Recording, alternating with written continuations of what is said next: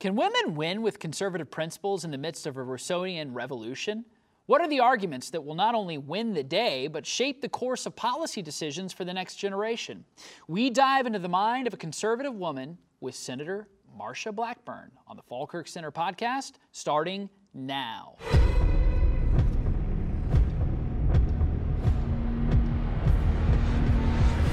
Hi, welcome to another exciting edition of the Falkirk Center podcast. I'm joined by a fearless conservative who has served the volunteer state with distinction and courage. She is known as a happy warrior and has been called a caucus of one. Senator Marsha Blackburn, welcome to the Falkirk Center podcast. Thank you so much. I'm delighted to join you. Well, I'm delighted you're here, and I love this new book, The Mind of a Conservative Woman, Seeking the Best for Family and Country. And when you think about 2020, Senator, and all the challenges that families face, that men face, and women, you believe so firmly in conservative principles. And the first thing I want to ask is, what does it mean to be a conservative living in 2020? What it means to be a conservative woman in 2020 means the mainstream media is going to come at you with everything they've got. If you're pro-life, pro-family, pro-faith, pro-business, pro-military, then you are not somebody that they want to say they're looking forward to talking to. They feel as if you have no voice.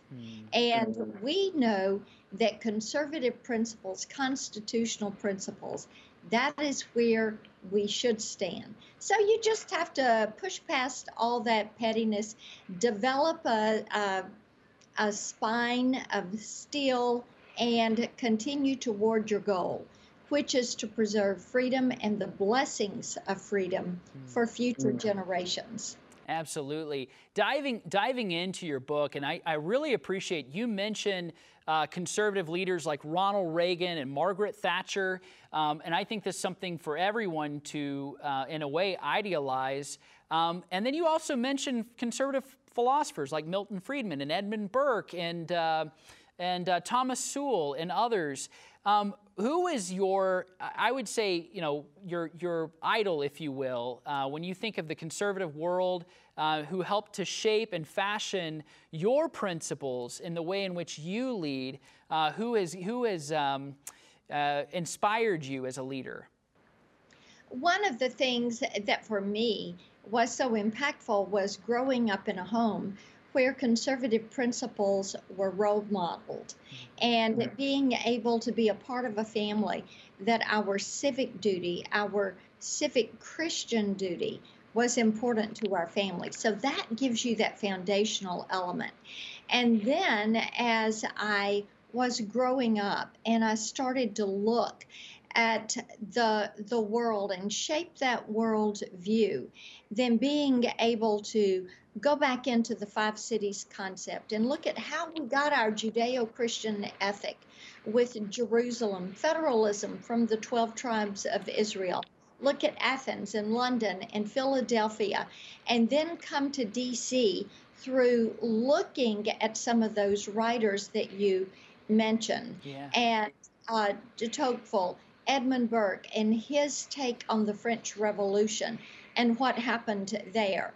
Looking at what we learn from reading William F. Buckley and Russell Kirk and Frederick Hayek and Milton Friedman and Ayn Rand. And that really starts to put a little bit broader understanding. And I have to tell you, it's one of the reasons I put that history in the book. And it is why I added a reading list at the end of the book. As I was editing and polishing it up when I was at the end of 2019, as I was finishing up my writing, I thought, for individuals, especially young women in college, who are trying to nail down what it is they believe and why, and be able to civilly conduct debate about issues and have that counterpoint that is so vital to solving problems. I thought, you know what, I need to put a reading list in here that will begin to give direction to people will look at something and then that will lead them to something else. Amen. I love how you engage the mind, and that is so important in today's sort of hashtag Twitter universe. Everything comes in pithy, short statements, but undergirding this is a robust theology and moral philosophy that we, not only as Americans, but Christians should embrace. And I love Russell Kirk. He's one of these great conservatives. One of my favorite quotes, the 20th century conservative is concerned, first of all, for the regeneration of the spirit and the character, the perennial problem of the inner order of the soul. I know your faith is so instrumental in how you lead. What is something that maybe either a verse, a Bible verse of Scripture, or something that you have taken with you along the way, or maybe it's a biblical teaching or principle that has helped guide you in your leadership? You know, one of the things that I have done when my children were little and growing up, every summer we would look at Proverbs because the applications to daily life you find in Proverbs. When you look at Chronicles, what you see is how to overcome adversity. And those are things that really have spoken to me. That's very good. I also think about the challenges that young women face in this current cultural paradigm. You mentioned the French Revolution, Rousseau. It seems as though during that time of humanism, secularism, hostility, the entire country of France was turned over on its head. And you're seeing that same circumstance in the streets today. How do you promote conservative principles to a generation of young women? And that is one of the purposes for writing the book. I say it was a twofold purpose. And I dedicate the book to conservative women that I have served with in public office, because so many times they would say to me, Marcia, you know, there's a double standard. It's a two-tiered system with the media. They will elevate and glamorize liberal women, and then they turn around and they will ridicule and mock and denigrate conservative women. So it's not a level playing field and it's not fair.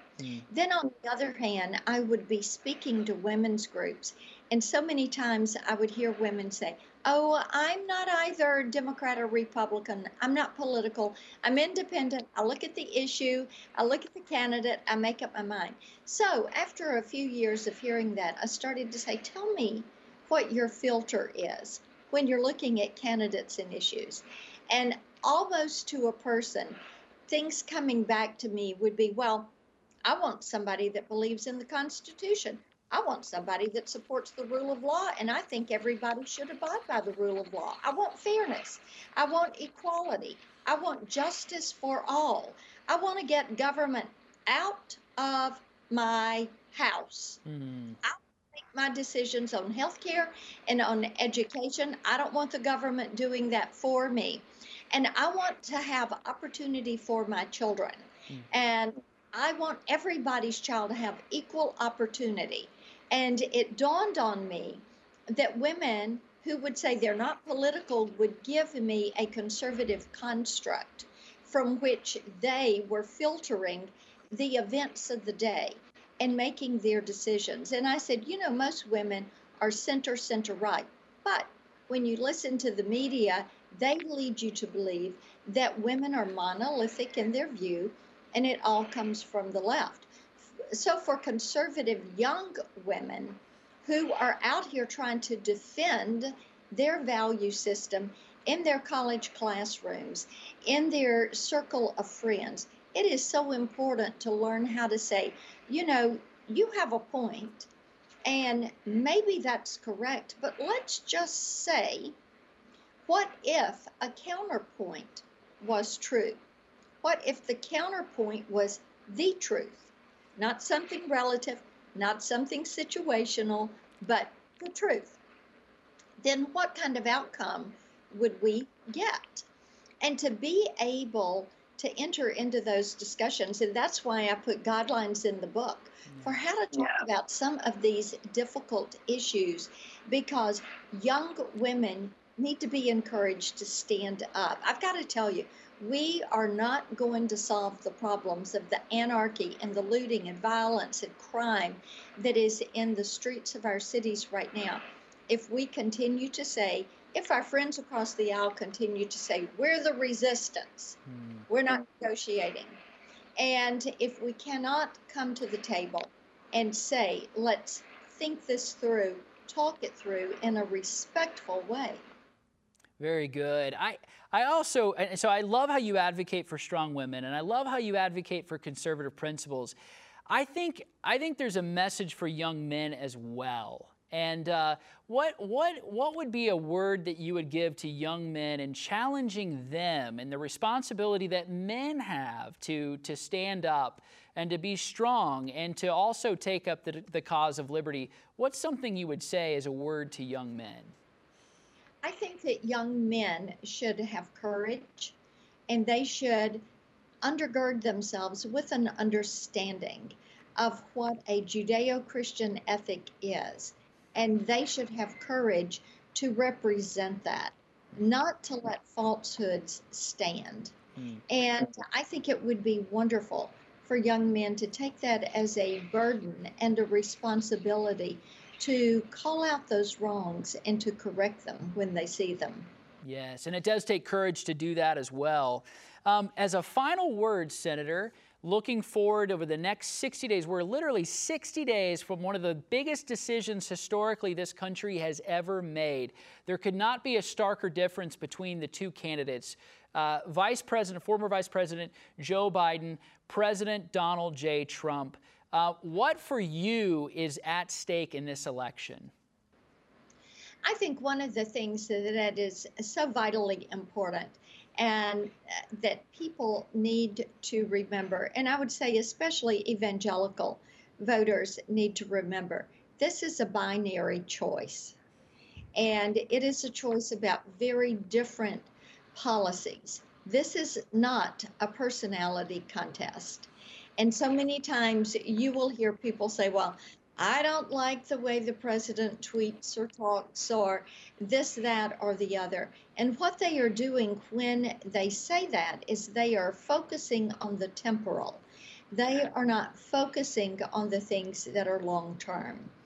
And we have in Donald Trump a president who has been so for and forward-leaning on the issues of religious liberty, on the issues of life, on the issue of keeping the family unit.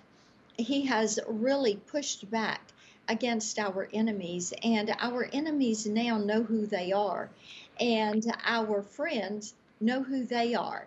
He got us out of the Iran nuclear deal and the Paris Climate Accord and the trade deals that he has been able to construct that have helped our farmers and our manufacturers all across the country. The Tax Cuts and Jobs Act, and the economy is coming back. Today, we got great jobs numbers. So all of those things lead you toward a healthy, vibrant society and economy. Now, if you look at Joe Biden and what they're bringing to the table, they're saying we want more government control. We'd like for you to give up your freedoms, give up your health insurance. We will give you socialized medicine. Agree to stop driving gas-powered cars and eating hamburgers. We will give you the Green New Deal. They want to let felons vote from prison. They want to have open borders. They want to give health care to illegal aliens. It is a very different view of what our nation should be. And Ronald Reagan said so many times and so beautifully, we do not pass freedom along in the bloodstream. Every single generation has to fight for it and preserve it and pass it on to the next. And when you started, you said something about me being a happy warrior. And indeed I am. I am so blessed that every day I get to stand up and fight to preserve faith, family, freedom, hope, and opportunity.